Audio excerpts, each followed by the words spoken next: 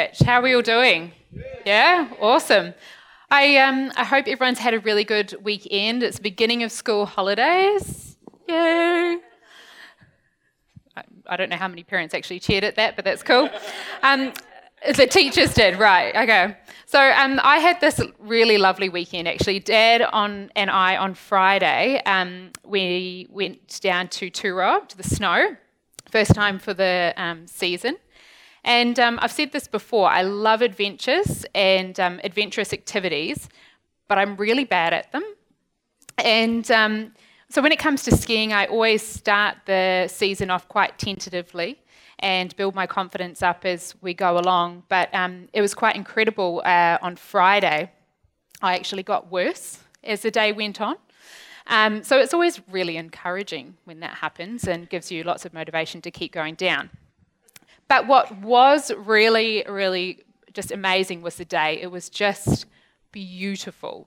And I was going to show you a picture of Dad and I, but Dad's even further removed than I am from the selfie generation and took a shocker, one of both of us. He likes to think, he said to me, he was like, it's because I wasn't trying that hard, Ree.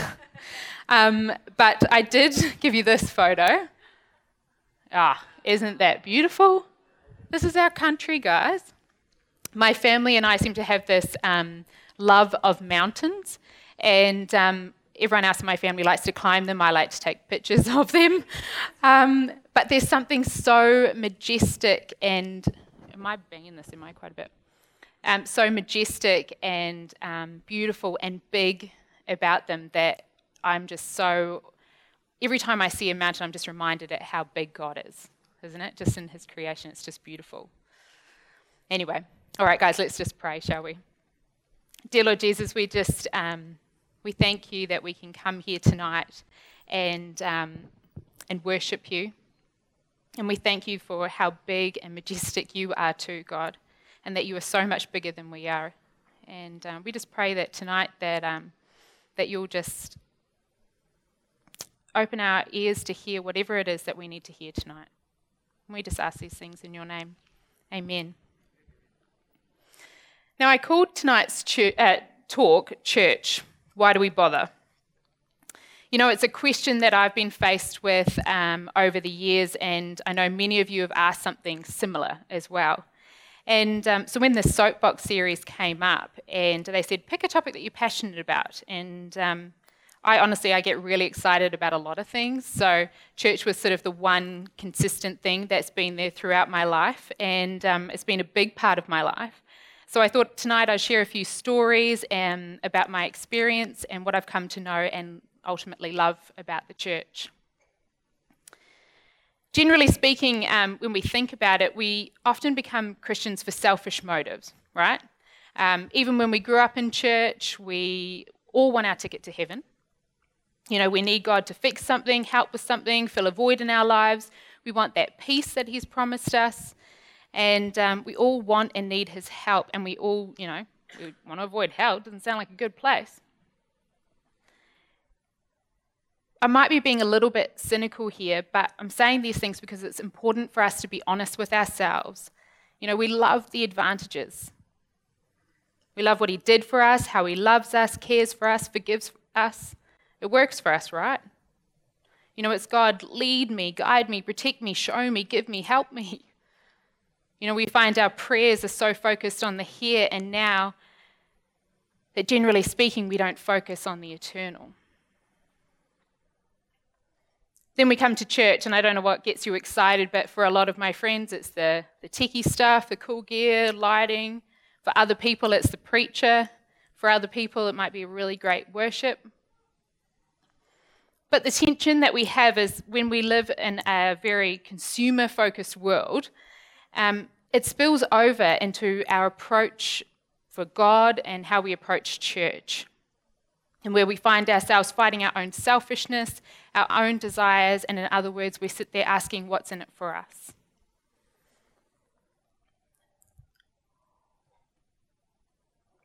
For those of you who don't attend our morning services or are new, I spoke in our morning service last year about my husband who passed away from leukemia about 4.5 years ago now. And I've recently started going on a couple of dates. And these are generally blind dates that my friends have set me up on. And to help you understand how most of them have gone, I'm going to say most, not all. My dad was texting me whilst I was on one of these dates, and goes, how's the dating going, as every dad does. And my reply was, like a slow train wreck. But dating is this funny thing. It's not something that I've ever really done before. My husband Carl and I, we were friends and got married, basically.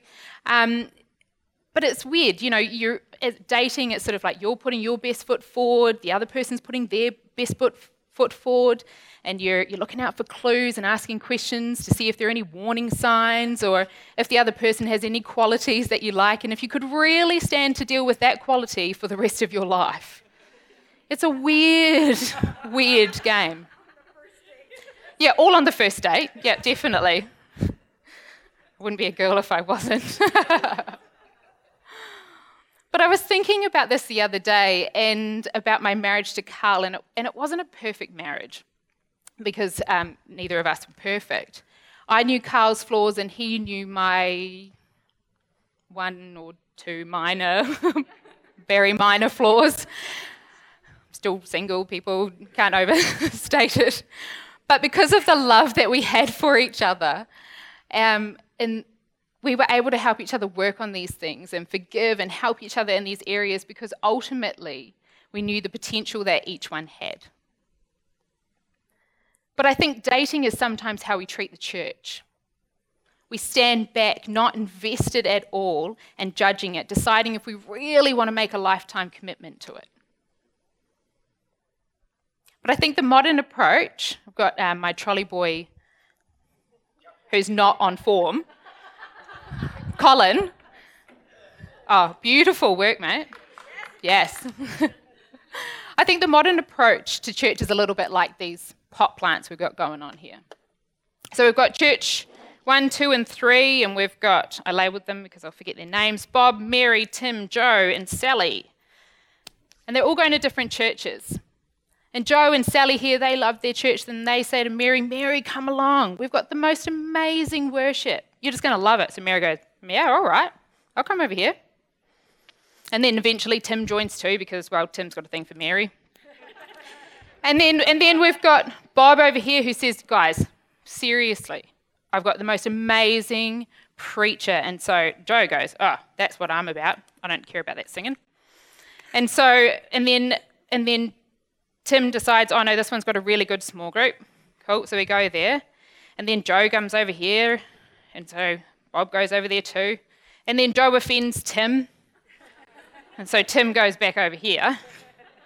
And then Bob goes, well, I got no mates, so I'm going to go back over this way. What a mess of church this makes, right? And what's crazy is that no one's growing. No one's planted. No one even has a chance to grow. Trolley boy. Beautiful.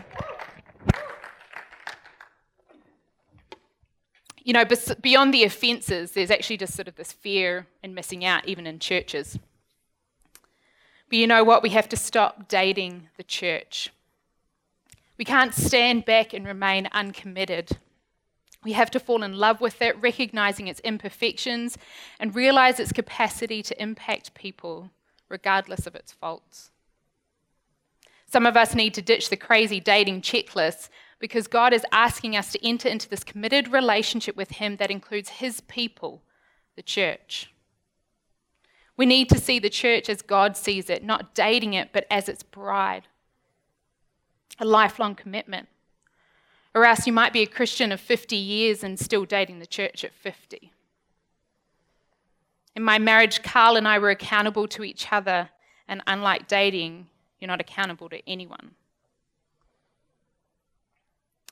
1 Corinthians 12:4-7 says there are different kinds of gifts, but the same Spirit distributes them. There are different kinds of service, but the same Lord. There are different kinds of working, but in all of them and in everyone, it is the same God at work. Now to each one, the manifestation of the Spirit is given for the common good.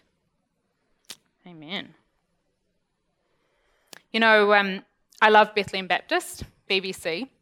I was working out the other day that it's been 23 years ago that my family turned up at BBC, dressed in our favourite outfits, courtesy of Grandma's sewing skills. And my experience growing up in church was probably a little bit different from some of your experiences. When your parents are the pastors of a church and at the time the only pastoral staff on team, there was no such thing as going away on weekend trips. I used to think it was so strange that families would go away over the weekend because, you'd miss church. But guaranteed, when we did go on holiday, someone would die. Now, I know that death, truly, I do know that death of someone is really sad and it's a tough time. But for me as a child, it was a serious inconvenience. Couldn't they have waited a couple of weeks? Didn't they know I was on holiday? I was a child, guys, right? Christmas, although I love Christmas and it was a big family affair, it was also a work day. And in the early days, a night before Christmas was on Christmas Eve down at the Whitehall Bridge. And so Dad wouldn't finish pack up until about 2 a.m. And so although Dad was such a trooper, it made Christmas Day a lot of fun. He often had this zombie smile on his face for most of Christmas Day. So it was like, I'm loving life. But when we first moved onto this land and when the church auditorium was actually what the cafe is now, Dad's told this story before, there was no cleaners or cleaning roster in the church. And so cleaning the church became the fun family bonding that I so required and so desired.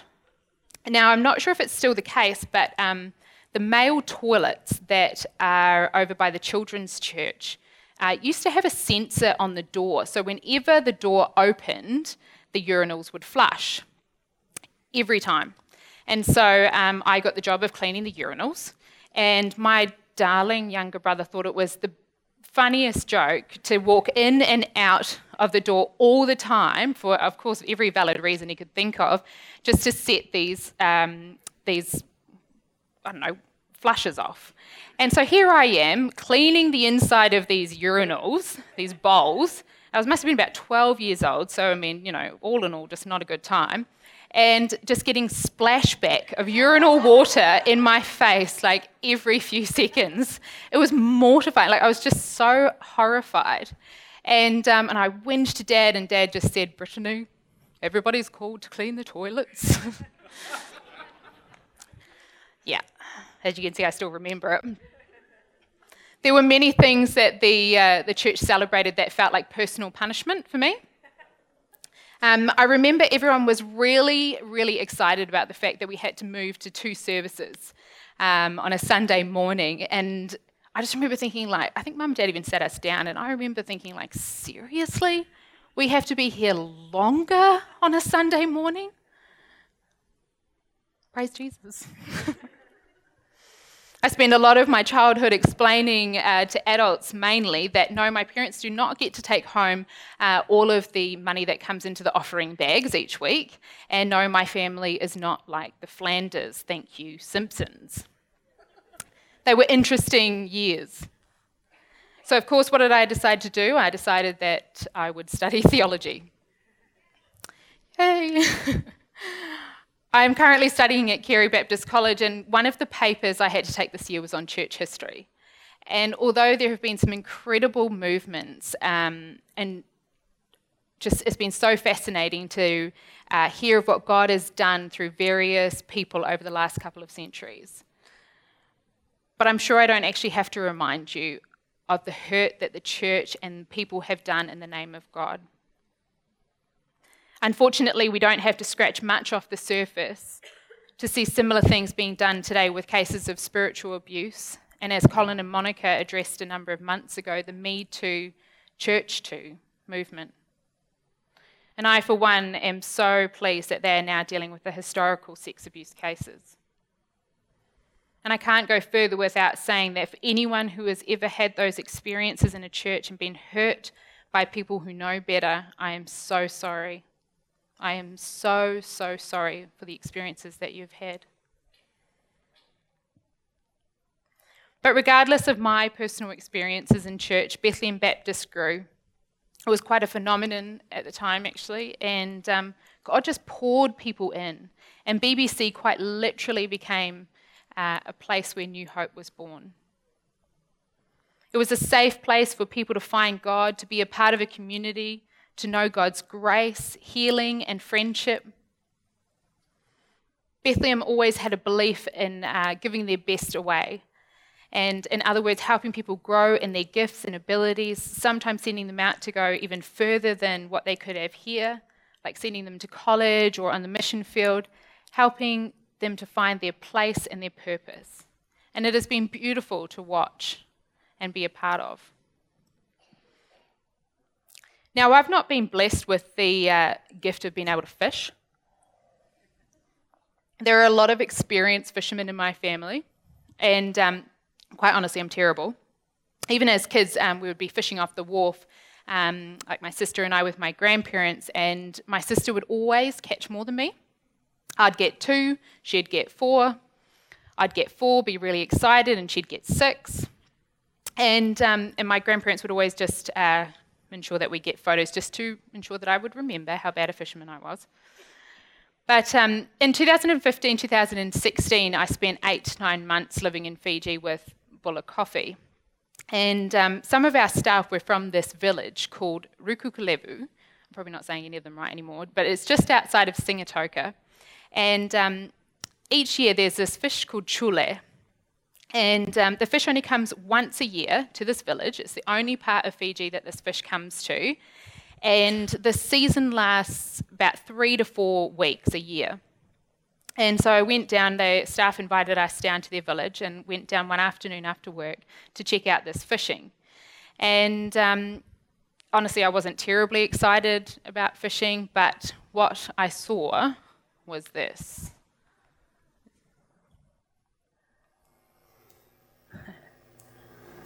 This just totally blew my mind. Now, for those of you who are concerned, these are fully grown fish. But this would happen a few times a day, and when the tide was right, and boatload after boatload would just come flooding in. This video really just doesn't actually do it justice. The net stretched across the beach a couple of times over, and all the villagers would come down and work to get the fish out of the net. I've truly, truly never seen so many fish. It was quite a sight. Just a few months before this was Cyclone Winston, which devastated so much of Fiji, homes and crops, and it was a really sad event for the country. BBC worked alongside Bulla Coffee and helped feed a number of villagers, particularly in the highlands, who had no food for the months after this event. So it was literally life-saving. But as I mentioned, the season for this fish normally only lasts about a month or so. But this year, it lasted somewhere between 3 and 4 months. And I remember speaking to a couple of our staff and said, guys, why is it that the season's lasted so long? And they said, because God is blessing us because of what happened with Cyclone Winston. Wasn't that cool? But what's more special about this story is the way they handle the fish, and have always done so. The villagers, they never sell this fish because God gave it to them. And they have this belief that they always ensure any visitors to the village are given fish first as a gift. So everyone who comes into the village writes their name on a sheet of paper, and all the fish are divided up and given away. But they gave away their first to the visitors. So it's them literally on the beach divvying up all the fish. Here at BBC, we give our best away. And in doing so, I believe that God has blessed us with more. It's like these photos, we're found in this net called church. And like those fish, people were pouring in. But simultaneously, people were giving themselves away. God used this particular village to bless others. They gave so much away They gave so much away. I've lost my place. But God kept providing more. We all have a choice to bless others or to bless ourselves. I know that as a kid, I thought selfishly that church was a pain because it felt like it got in the way of everything that I wanted. But as I grew, as I came to see that as I gave myself away, so I am blessed.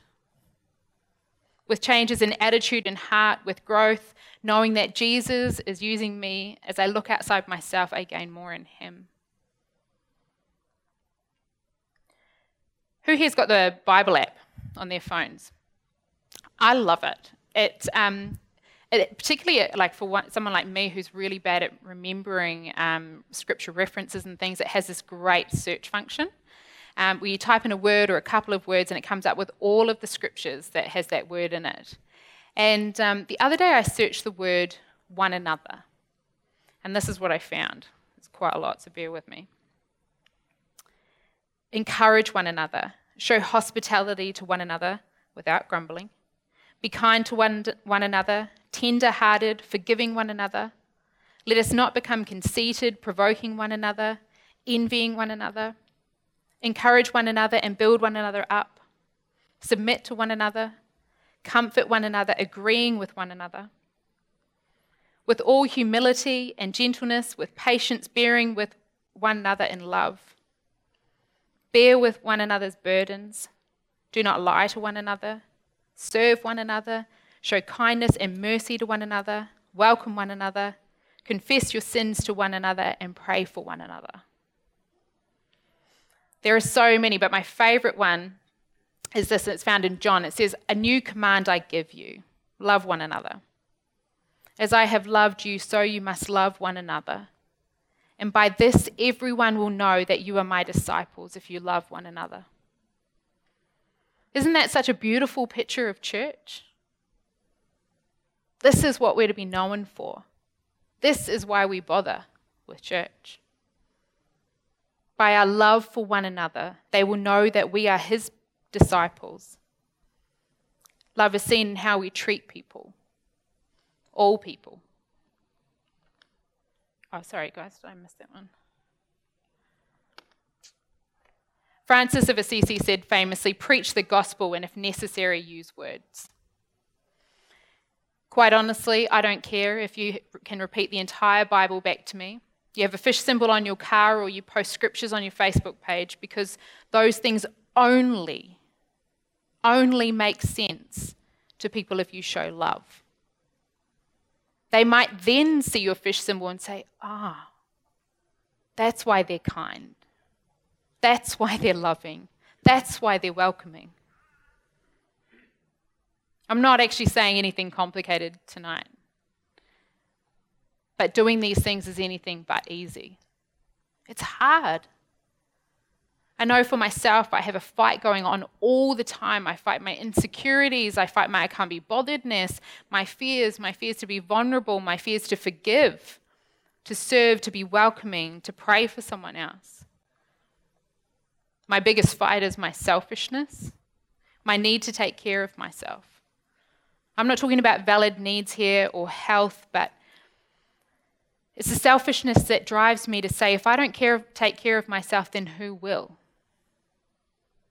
I tell you who will. God will. There's a saying at the moment, it's like, live your best life. Selfie moment, living my best life. But selfishness actually keeps us from living our best life. The more we try to make ourselves happy, the more unhappy we actually become.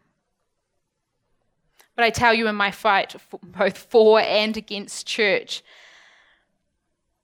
over my lifetime, it's if you were just turning up for a Sunday service and going home, you are missing out on the best parts of church and community.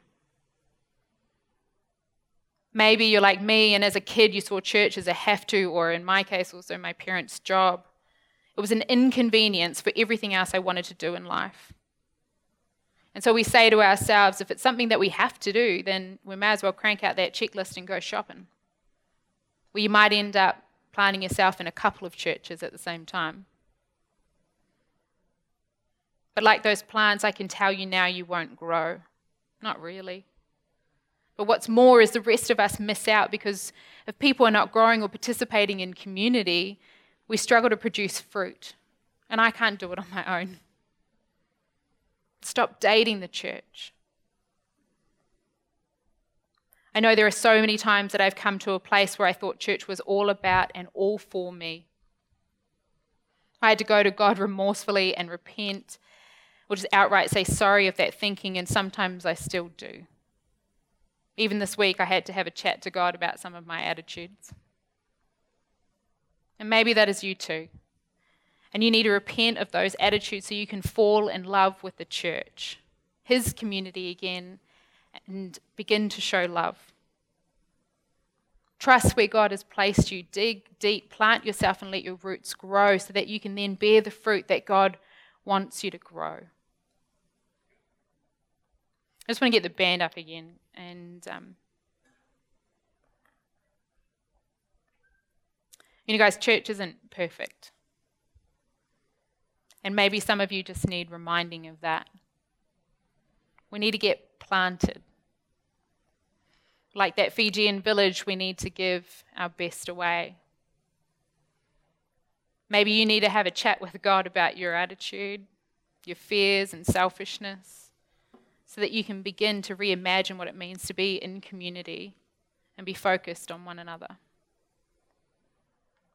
The band's going to just play a bit of music, and I just want you to really want to encourage you guys to just take this time, take a few moments out before God and just have a chat to Him, And there's always people up here that are willing to pray for you, be in community, talk to your neighbour, ask them to pray for you. Because church is important.